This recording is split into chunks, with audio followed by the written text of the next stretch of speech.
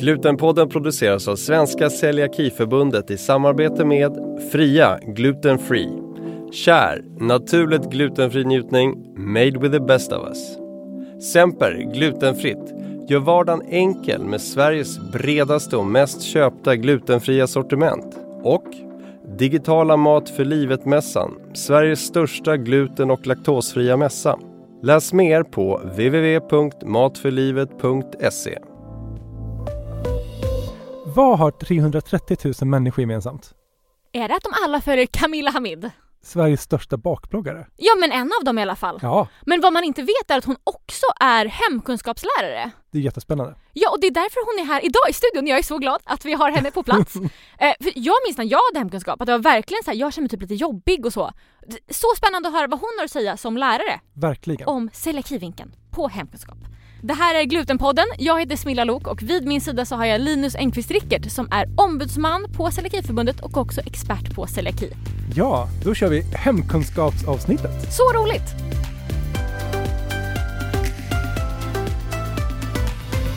Camilla Hamid, vi är så glada att ha med dig i Glutenpodden. Välkommen! Tack, det är så kul att vara här. Så roligt! Du har ju bakpodden Tillåt kakor och också bloggen My Kitchen Stories. Och har 330 000 följare på Instagram. Det är helt sinnessjukt. Ja, jag blir nästan rädd när du säger det. Det är väldigt, väldigt mycket människor. Ja. Det är helt sjukt. Men du är ju också hemkunskapslärare. Ja, och det är kanske främst därför du är här idag för att prata om det. Ja, det ska bli jättekul. Ja, och innan vi drar igång så tänkte vi köra 5 snabba frågor. Det är inte Heta stolen. Det är inte Heta stolen, det är snälla frågor. Ja, okej. Linus, shoot. Vi kör. Podda eller blogga? Blogga? Blogga, ja. Följa recept eller freestyla? Freestyla. Kul.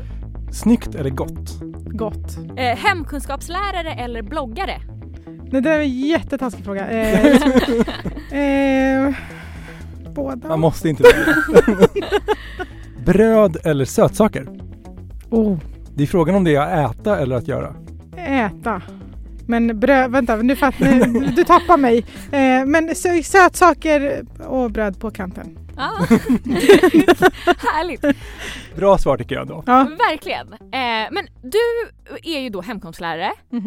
Varför blev du det? Det är en ganska lång story. Kör. Ja, min mamma hon flyttade till Sverige på tidigt 90-tal. Födde mig. Hon fick inte gå i skolan. Okej. Ja. Nej. Alltså på Marocko på den tiden, det var inte, alltså i Marocko fortfarande så här, om du vill ha en bra utbildning så måste du betala för det. Men hon kom till Sverige och födde mig och 3 till pojkar. Och hennes viktigaste grej hemma var, ni måste plugga. Och ni måste plugga hårt. Ni behöver bli läkare, ingenjörer, advokater eller jurister. Nej, advokat och jurist samma sak. Ja, men typ så här, det ska vara liksom högutbildat. Och då liksom har jag haft det i huvudet hela tiden. Jag måste bli läkare. Sen insåg jag att jag hatar blod. Och att jag inte tål att se blod, för de är väldigt dåligt. Så när jag gick i gymnasiet, jag har alltid haft bra betyg. Jag har varit en plugghäst och älskar att plugga. Det är det bästa jag vet. Vilken tur. Men jag ville inte bli läkare. Så med flit, sista året i gymnasiet, så ordnade jag så att det inte var så bra betyg. Men då kommer min mamma och säger så här, men det gör inget. Du kan läsa civilingenjör. Det blir jättebra. Så då pluggade jag det då. För det gjorde du? Ja, i 2 år. Innan jag insåg att nej, om jag ska orka gå till det här jobbet varje dag så måste jag göra någonting som jag älskar. Och jag har alltid velat bli lärare. Mamma har skrattat bort det. Men lärare har varit det som jag faktiskt vill bli. Så efter 2 år på civilingenjör, trots att alla sa att det var en jättedålig idé, de bara, hur kan du byta från ingenjör till lärare? Så dålig lön som lärare. Men det var inte det som var viktigt. Man måste ju palla gå till jobbet.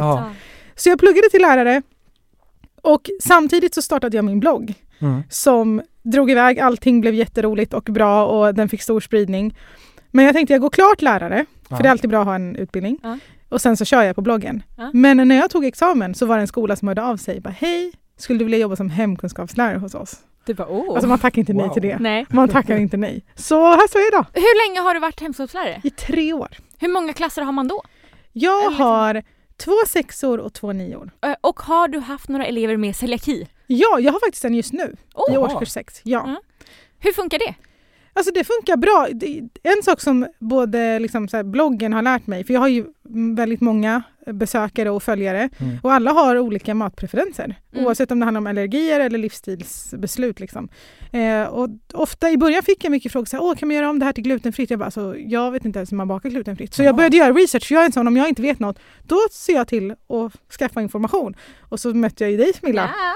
Du besökte våran podd för, när var det? 1,5 år sedan? Ja, något sånt. Ja, och där fick jag lära mig jättemycket. Och efter det har jag bara så här försökt aktivt lära mig mer, så att ofta i mina recept, om man scrollar längst ner, så står det tips för hur man gör glutenfritt. Ja, eller veganskt, eller mjölkfritt. Men testar du att baka det då?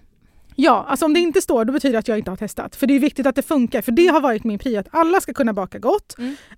Det ska liksom kunna bli samma resultat, oavsett vilka ingredienser man väljer att använda. Om man väljer glutenfritt eller veganskt. För det är viktigt i mitt klassrum också. Att min elev till exempel som har celiaki, eller jag har en elev som är äggallergiker också.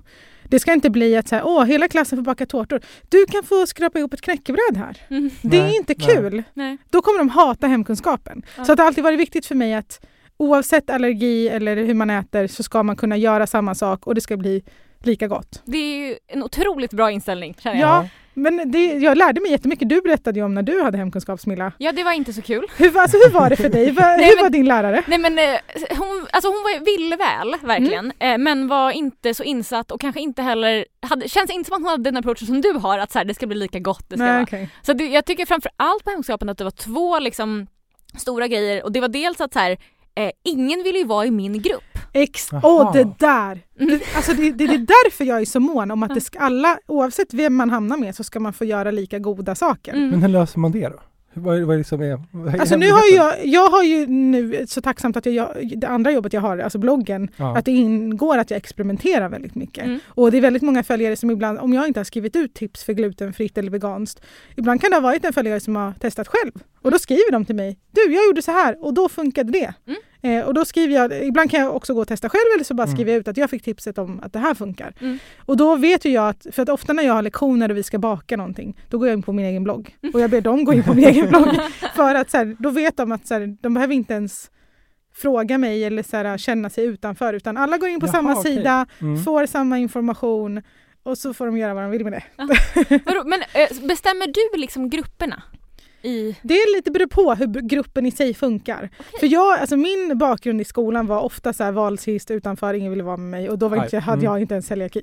Alltså det var bara för att så här, jag såg annorlunda ut. Och då var det så viktigt för mig att när jag kom in i skolvärlden som lärare, att ingen ska få hamna i den situationen. Så jag brukar ofta kolla på gruppen i sig. Är det här en grupp där de har så här skön stämning, alla får vara med, det finns ingen som alltid blir vald sist eller så. Då får de välja grupper själva, ofta är det i 9:an, men i till exempel årskurs 6 där det fortfarande är lite så här, lite osäkerhet, man vet inte. Då brukar jag bara, jag bestämmer grupperna. Så att det blir varierat och man inte känner, jag får alltid hamna med den här personen. Men och den som då har celiaki, är det så att den gruppen alltid bakar glutenfritt? Nej, men jag varierar grupperna så att alla får någon gång baka glutenfritt. Men de vet ju nu vid det här laget att det blir likadant, så det är inget konstigt. Det är ju toppen. Ja. När jag hade hemkunskap, då blev det inte likadant. Men det är ju också så att nu är utbudet på glutenfria produkter mycket större också. Ja. Eller hur? Verkligen. Alltså det underlättar i mitt arbete när jag beställer. Då kan jag ofta bara så här, bara där vi beställer liksom grejer till klassrummet. Det finns ju ofta kan jag bara välja. Om vi ska göra hamburgare, då beställer jag också glutenfritt hamburgerbröd och såna grejer. Så att det är jättebra. Det blir ofta bra. Ja. Men hur är det, jag tänker så här, redskapen. Jag har varit omkring på lite olika skolor och kurser och sånt. Och då har det varit väldigt olika. Att vissa har liksom så här är det glutenfria skåpet med så här, den glutenfria kaven och den glutenfria bunken. Så var det inte på min skola. Nej, men jag tror att nu har man ju mer kunskap, så det är också striktare på vad man måste göra. Så att jag har redskap som liksom som jag bara drar fram till den personen, så att den gruppen får använda. Men sen, jag kan ju inte kontrollera precis varenda steg. Tyvärr i skolan idag så är det så att jag är ensam i ett klassrum med 20 personer och det är vassa knivar, det är varma föremål.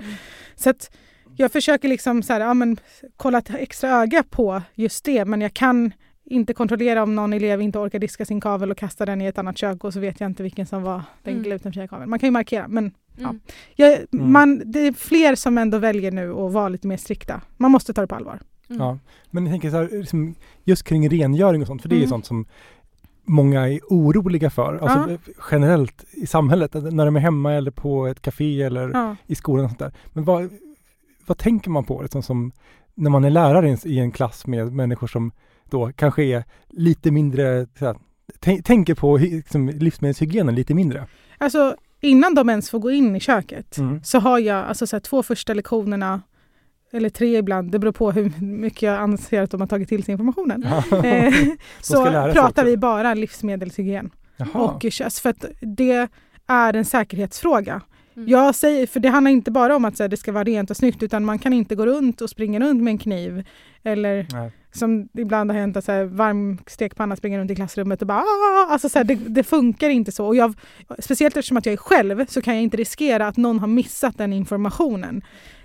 De behöver ju ständigt påminnas, de är barn. Ja. Men jag gör i alla fall så att man får inte gå in i köket förrän man liksom har genomgått den här köksteorin. Ja. Så att säga. Säkerhet. Ja, men det är jätteviktigt. Liksom. Jag säger till dem, jag vill inte behöva ringa ambulansen mitt på en lektion. Nej. Det blir jättetråkigt för allihopa. Alltså, det är sanningen. Men vad är det, vad har man för liksom skyldigheter som hemkunskapslärare, alltså i ett så här allergiperspektiv? Alltså det är väl, jag måste så här, när jag får en ny grupp så måste jag ju såklart ta reda på, alltså varje skola har ju så att eleverna fyller i när de börjar allergier. Det är dokumentation som jag kan få ta del av. Jag brukar alltid dubbelkolla ändå, för det kan ju vara så att saker och ting förändras, man får en diagnos över sommarlovet eller vad som helst. Så jag hämtar alltid in den informationen. Alla elever ska ha samma förutsättningar på ett eller annat sätt. Man ska ju anpassa undervisningen oavsett om det handlar om en diagnos som ADHD eller ADD eller om man har en sjukdom. Alltså, alla lärare oavsett vilket ämne man har är skyldiga att anpassa sin undervisning. Och har jag en elev med celiaki eller äggallergi eller laktosintolerans, då måste jag anpassa undervisningen efter det. För de måste fortfarande få lära sig samma saker. Det räcker inte att de bara står vid sidan av när man bakar eller lagar mat. Så får de lära sig om... Det räcker med att läsa läroplanen och se att men man ska kunna olika metoder för tillaga mat. Och då är det allt från fritering till att lägga saker i ugnen till att steka. Alltså hade det räckt med att kolla, då hade jag kunnat säga gå hem och kolla på YouTube. Ja. Alltså de måste ju få testa själva. Precis. Vet du, när du gick liksom då lärarutbildningen för att bli hemkunskapslärare, pratar man om de här sakerna då? Ja, man pratar jättemycket om sånt här. Alltså det är... Jag vet inte om det har förändrats med tiden, men alltså jag gick ju först grundlärare mot fritids och bild, sen lade jag till hemkunskap. Alltså, så det är inte någonting, men jag har jobbat många år utan utbildning. Men sen finns det mycket information på Skolverkets hemsida att hämta själv. Alltså, har man en grundutbildning som lärare så vet man liksom vad man hittar till informationen. Men det var alltså första lektionerna handlade om liksom olika allergier och alltså, man pratar ju inte i hemkunskap bara om matlagning, utan det handlar ju också om hälsa. Alltså, så att allt det där kommer ju in. Det är viktigt, både för mig som lärare men också för eleverna att kunna. De ska känna till olika kosthållningar och sånt. Men är du orolig för att en elev ska få i sig gluten? Ja, alltså, jag är orolig för, alltså, så fort jag får reda på att en elev har en allergi, jag är livrädd för att den ska få i sig det som den inte tål. För att ansvaret blir mitt. Jag ansvarar över den här lilla människans liv. Jag vill inte att de ska råka illa ut eller få ont. För då återigen kommer de associera mina lektioner till smärta och det vill jag inte. Men precis, det måste ju verkligen vara svårt. Som du säger, om du är ensam med 20 stycken barn eller ungdomar som du kanske inte heller ser alla samtidigt hela tiden. Nej. Alltså ibland det kan nog se ganska roligt ut för att jag har 2 olika positioneringar. Den ena är att jag sätter mig i mitten av klassrummet, för då har jag, så som klassrummet ser ut så ser jag alla kök. Men ofta går jag liksom runt hela tiden. runt. Alltså jag ser säkert ut som en galen människa, men det är viktigt för mig för att det kan ju hinna hända, jag som har barn själv, det kan hinna hända saker på 1 sekund. För att de glömmer bort eller något händer eller man råkar knuffa någon eller så här. Så att precis. Men det är inte helt lätt att laga mat.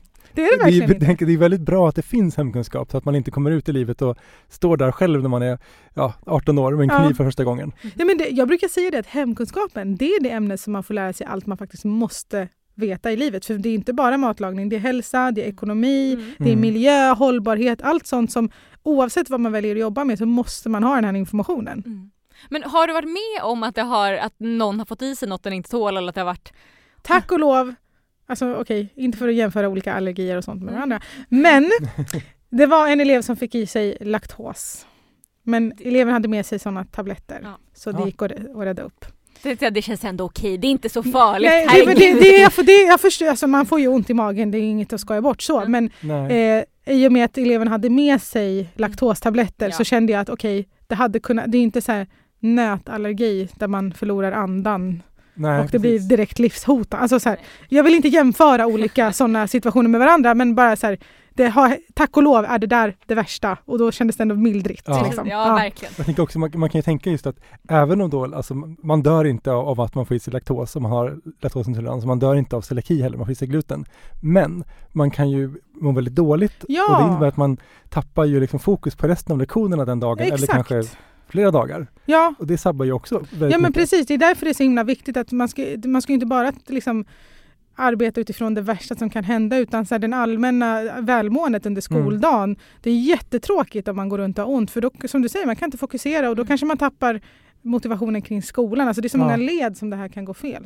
Vi hade, kommer jag ihåg, hemkunskap precis innan lunch, så vi hade liksom så här konstigt efterhand, vi åt liksom lunch på hemkunskapen. Ja, men det har mina elever också. Och ibland så var det eller ganska ofta så här, blev det inte så bra när min grupp gjorde, för det var då glutenfritt. För receptet var inte anpassat. Jag minns tydligt så här, en gång skulle vi göra ett pannbiffar med potatis och sås typ. Och det blev liksom smul med potatissås. Det blev ingen biff, det höll inte ihop. Och att det var inget ströbröd. Men vad behöver man? Jag tänkte vad är det för gluten man behöver i där? Men nej, det var något recept som skulle ha bröd, I guess. Men vet du, det där, jag vet inte om nu kanske någon hemkunskapslärare tycker att jag är jättefel, men jag är inte så här. Jag tycker inte det är så viktigt att man måste följa precis ett visst recept. Ibland har vi absolut sådana uppgifter där det är så här, poängen är att man ska lära sig att följa instruktioner, och att jag ska ge en instruktion, och då får man bara acceptera det. Men ofta så här, om uppgiften är så här, idag ska vi fritera. Då kommer inte jag vara en butthurt lärare och bara, vi ska bara fritera det här, utan då får man välja, och för då ofta finns det en större flexibilitet kring att anpassa utifrån olika elever. Det är så bra. Gud, du borde ha föreläsningar hur man är en bra hemkunskapslärare för. Jag tänker just det här som är lusten, att de ska liksom komma ut sen efteråt, efter att de har träffat dig i liksom 2 år, och tycka att det är kul att laga mat. Men det är det som är poängen liksom. Det är ju tråkigt. Alltså, det är så många. När jag har ju skrivit på mitt Instagram-konto att jag jobbar som hemkunskapslärare. Eller hem- och konsumentkunskapslärare. Jag får så mycket skit för att jag drar ihop. Jättebra att vi har det förtydligat. Ja, det är bara så att alla vet det. Att jag vet vad det heter, men jag tänker inte säga det. Som öppnar upp sig om sina otrevliga hemkunskapslärarerfarenheter. Och jag tycker att det är så tråkigt att skolans roligaste ämne blir liksom ett sånt ämne som man tänker tillbaka på, så här, läraren var inte snäll. Jag bloggade redan när jag gick i skolan. Och det var verkligen min största hobby. Och ändå så var hemkunskap mitt absolut sämsta betyg. Väldigt länge. Men för att det inte fanns liksom anpassade recept. Det var en gång, kom jag ihåg, som det var, vi skulle göra så smulpaj typ. Och att hon bara, men vi har inget glutenfritt mjöl. Så det fanns inte. Det fanns inte inköpt helt enkelt. Så bara, men du kanske kan göra med så här hallon och smör och socker. Var lite kreativ. Nej, men så här, går det 7 och bara lite kreativ på hallon och smör och socker. Alltså, utan förkunskap. Jag blir irriterad. Och fick sen dåligt betyg på det. Så här. För att du fick fel förutsättningar. Det är det där jag inte gillar. Nej. Alltså, det är en sak om du får alla förutsättningar du behöver. Och sen så kanske det inte går så bra. Återigen, vet du, vänta nu, jag byter spår hela tiden. Nej, men vet du vad det är? Jag tror att också läroplanen har förändrats väldigt mycket. För idag är det inte lika resultatfokuserat, i alla fall inte i de praktiska estetiska ämnena, utan det är mer vilka problem uppstår, hur löser du dem, hur reflekterar du kring dem? För jag brukar säga det till mina elever, att en elev kan laga värsta dunderrätten. Men det finns 0 reflektion eller tanke bakom processen. Eller så liksom att man bara så här skiter i sina gruppkamrater och man ändå gör den här fantastiska rätten. Det innebär inte ett bra betyg. Det kan gå jättefel. Kakan blir helt så här konstig och det blir liksom tokigt och explosioner. Men de har reflekterat över... Hur ofta blir det explosioner? Nej, men, det har börjat brinna. Nej, men alltså, poängen är att det kan gå väldigt fel, men om eleven är uppmärksam kring varför och reflekterar kring det, och det ändå kanske inte blir den fantastiska rätten de hade tänkt sig, så kan det innebära ett högre betyg än den som har lagat en så här gourmeträtt men haft 0 tanke och reflektion. Det är ju jättebra. Så om jag var du så hade jag sagt så här 2021, då hade jag sagt till henne, jag fick inte rätt förutsättningar. Hade jag haft mjöl, då hade det blivit bra. Nu blev inte det här så bra för att du inte gav mig mjöl. Nej. Det hade varit min reflektion där. Läraren har inte förberett sig inför lektionen. Alltså ursäkta, beställde hon inte? Visste hon inte att ni skulle ha smulpaj? Nej, men nu i efterhand tycker jag också att det är konstigt. Men det var verkligen så här, nej det finns inte, men du kan så här, testa lite. Se om du kan lösa något kreativt typ. Men ja, hon var också väldigt... vi hade typ möten med henne så här, för min mamma fick höra det här och bara det här är din bästa grej, det kan inte vara ditt sämsta ämne, det är så konstigt liksom. Så det slutade med att jag tog med recept inför varje liksom, lektion. Att så här, hon bara, men nästa lektion ska vi göra kanelbullar. Då tog jag med ett glutenfritt recept. Och då kunde hon köpa ingredienser och så här. Det var ditt ansvar. Ja, det blev det. Vilket funkade bra för att jag hade mycket recept och då blev det liksom... Det var roligare för mig att göra ett bra recept som gav bra resultat än att testa på liksom, vara lite kreativ. Ja.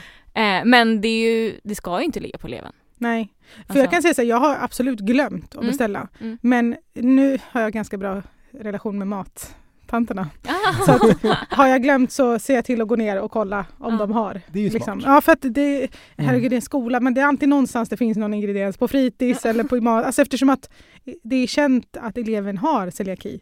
Så att någonstans i något hörn ska det ju finnas det som den personen kan äta. Men är det så att så här, elever med celiaki, med handen på hjärtat, är det lite jobbigare? Nej! Så himla hjärtligt svar. Det är jobbigt om man... Eller, det blir jobbigt om man... är en idiot, eller på att säga.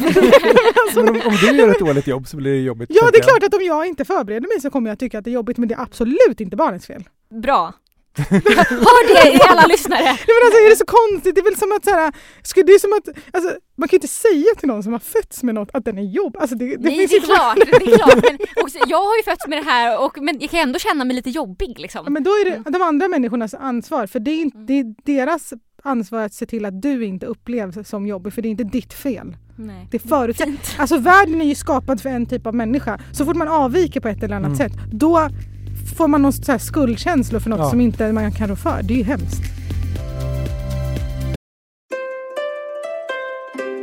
Under våren sponsras Glutenpodden av Celiakiföreningen i Skåne län som hostar södra Sveriges största glutenfria mässa, Det goda livet. Ja, välkommen den 25 maj till Malmömässan i Hyllie för att tillsammans med oss fira mässans 10-årsjubileum.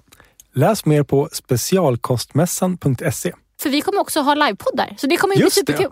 Lyssna på oss där. Det är ändå ganska fett att vi är Sveriges största podd med inriktning glutenfritt. Men det egentligen betyder är ju att vi varje månad når ut till liksom tusentals celiakister och andra glutenfritt intresserade. Ja, och jobbar just du på ett företag som tar fram glutenfria produkter eller ett företag som pysslar med något helt annat men tycker att celiaki är en viktig fråga eller våra lyssnare är en viktig målgrupp att nå ut till, då kan ni ju sponsra oss. Ja, ni når ut till hela Celiaki-Sverige med ert budskap och vi kan fortsätta göra den här podden. En riktig win-win. Hör av er till info@celiaki.se. Så kommer Linus berätta allt ni behöver veta.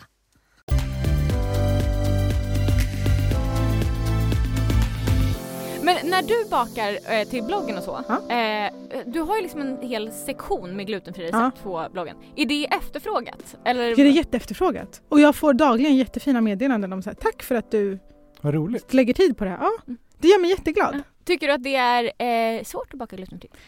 Nej, inte nu längre. Alltså i början så här, innan man fattar så här att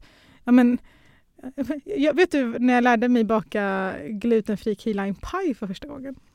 Jag tror jag vet, men berätta. Jag skulle ha ett event på en fotobutik, faktiskt här i närheten.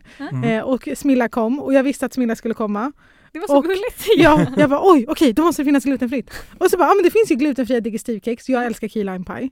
Så jag gör key lime pie. Och så tänkte jag, men det är väl bara att byta ut rakt av. Och så står jag där och så bara, nej, de här kexen suger inte åt sig vätska lika bra som vanliga.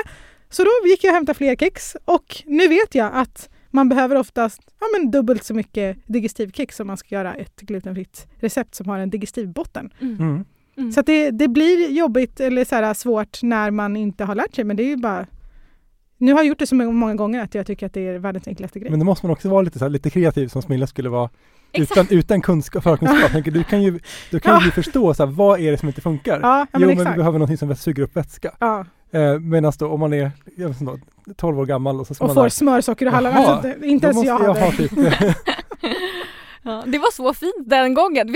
Jag kommer ihåg tillfället och att det bara var, vem som helst kunde komma dit. Alltså det var ju så här, bara anmäla sig. Så jag tror att jag DMade dig. Jag kommer. Gud vad roligt. Då kan vi träffas IRL. Ja, och jag tror inte att din avsikt var att informera mig. Nej, absolut inte. Det var bara... det var bra att du skrev till mig. För då var jag så här, aha, det kommer en person med celiaki. Och jag kan inte bjuda på fika och den inte får smaka. Det är ju men så himla fin inställning också. För jag tänker, jag gick ju inte dit och förväntade mig så här, Camilla har ett event i en fotobutik. Hon kommer ha bakat massa glutenfritt. Det har man inte som celiakist, tyvärr inte. Men får jag bara fråga, helt ärligt, nu till er och till alla där ute. Alltså, alla kan ju äta från det som är glutenfritt. Ja. Men du kan inte äta från det som inte är glutenfritt. Så varför inte bara göra det och så kan alla äta? Med dubbelt så mycket digestivkex i botten. Så... ja. Det är inte så svårt. Det är inte farligt med glutenfritt. Nej, så det är... för mig. Men för Smilla, ja. Ja. Men det har ju så här, eller det har varit trendigt med glutenfritt. Eller det är. Hur kan det bli trendigt? Alltså förlåt. Det är lite märkligt. Men... Man tänker sig, så här, många tänker sig att det är kolhydrater som man undviker och då går man ner i vikt lite grann. Vilket det inte är, för det är ett protein. Det är inte ens kolhydrater. Vad speciellt. Ja. Det är lite fel uppfattningar där från början. Men sen så är det vissa mår bättre av en glutenfri diet. Men ofta kan det bero på att man äter en diet också. Skulle kunna ha en annan diet. Jag fattar. Att man håller koll. Men vad tänker du om glutentrenden? Är det... Alltså jag är så anti sådana trender överhuvudtaget. Jag är verkligen så här, bara ät. Kan alla bara äta och hålla käften? Men alltså, det var ju väldigt bra. Ja, men alltså, det är så konstigt när man gör så här. Jag förstår att viss mat blir farlig om man faktiskt har en sjukdom. Ja, precis. Men om man inte har det så är det väl bara att äta. Alltså jag har ju haft en historia av ätstörningar så jag är så ärrad av att så här, förbjuda saker och hålla på. Det är så onödigt för det är inte någon som kommer applådera när man har dött och så bara, men hon åt i alla fall inte gluten, jättebra allihopa. Men det är väl inte det? Det är så här, du har gått miste om en massa god mat, grattis. Ja. Alltså, det är så onödigt. Det är verkligen sant. Det tycker jag var en fin sammanfattning. Ja, verkligen. Men känner du någon, eller har du några glutenkompisar förutom mig? Känner du någon som har celiaki?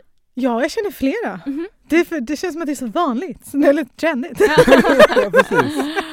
Nej, men jag har så många olika vänner så att jag reflekterar sällan över så här, the differences. Nej. Men vad tror du är liksom receptet, haha, pun intended, på din framgång med bakningen? Alltså varför har du 330 000 följare? Jag tror att det för första gången i mitt liv har gynnat mig att jag är konstig. På riktigt, men jag sticker ju ut. Jag ser inte ut som en regular liksom big blogger så. Alltså för en gångs skull så har det gynnat mig att inte se ut som alla andra. Men sen är jag återigen väldigt service minded. Min poäng med min bakning är att det ska vara lättillgängligt. Alla ska kunna baka oavsett vad man har för köksredskap hemma. Alltså eller om man har liksom olika allergier. Jag vill bara att alla ska kunna så här, ta det. Det ska inte vara så himla... Jag höll på att säga bajsnödigt får man säga på. Man måste inte ha en salamander hemma för att kunna göra dina grejer. Det är liksom, man behöver inte gå till någon så här speciell butik på Östermalm för att kunna ha en viss kryddmått av en ingrediens. Jag orkar inte mer där. Det känns som ett framgångsrecept. Ja, men jag hoppas bara så att folk gillar bakningen. Liksom. Ja, men verkligen. Vi har kunnat prata om det här hur länge som helst, men vi måste börja avrunda. Så roligt att du har varit här verkligen. Så kul att få hänga med er. Ja, men, och man får ju lyssna på din podd Tillåt kakor. Yes. Finns där poddar finns. Yes. Ja. Och prenumerera på den här podden. Och gå med i Celiakiförbundet. Ja. Som kan stämma mig om jag gör fel som lärare. Men ge dig information i alla fall om du nu skulle glömma bort det du vet. För du vet ju det som våra medlemmar och alla barn behöver veta. Det är den tryggheten man behöver. Så att, alla som inte har den kunskapen, så lyssna på det här avsnittet och lär er. Verkligen. Ha Camilla som förebild, faktiskt. Verkligen. Men prenumerera på podden så får ni så pling när nästa avsnitt kommer. Smart. Och man kan följa mig på Instagram om man vill och ha frågor om glutenfritt. Jag heter smilla.glutfrittliv. Man kan följa dig på Instagram. Ja, jag heter det jag heter. Camilla Hamid. Ja. Så kul att du var här. Tusen tack. Och man kan mejla till ombudsman@celiaki.se vilken sexig mejladress. Tack så jättemycket Camilla. Så tack. Kul att du har varit här. Så roligt. Tack.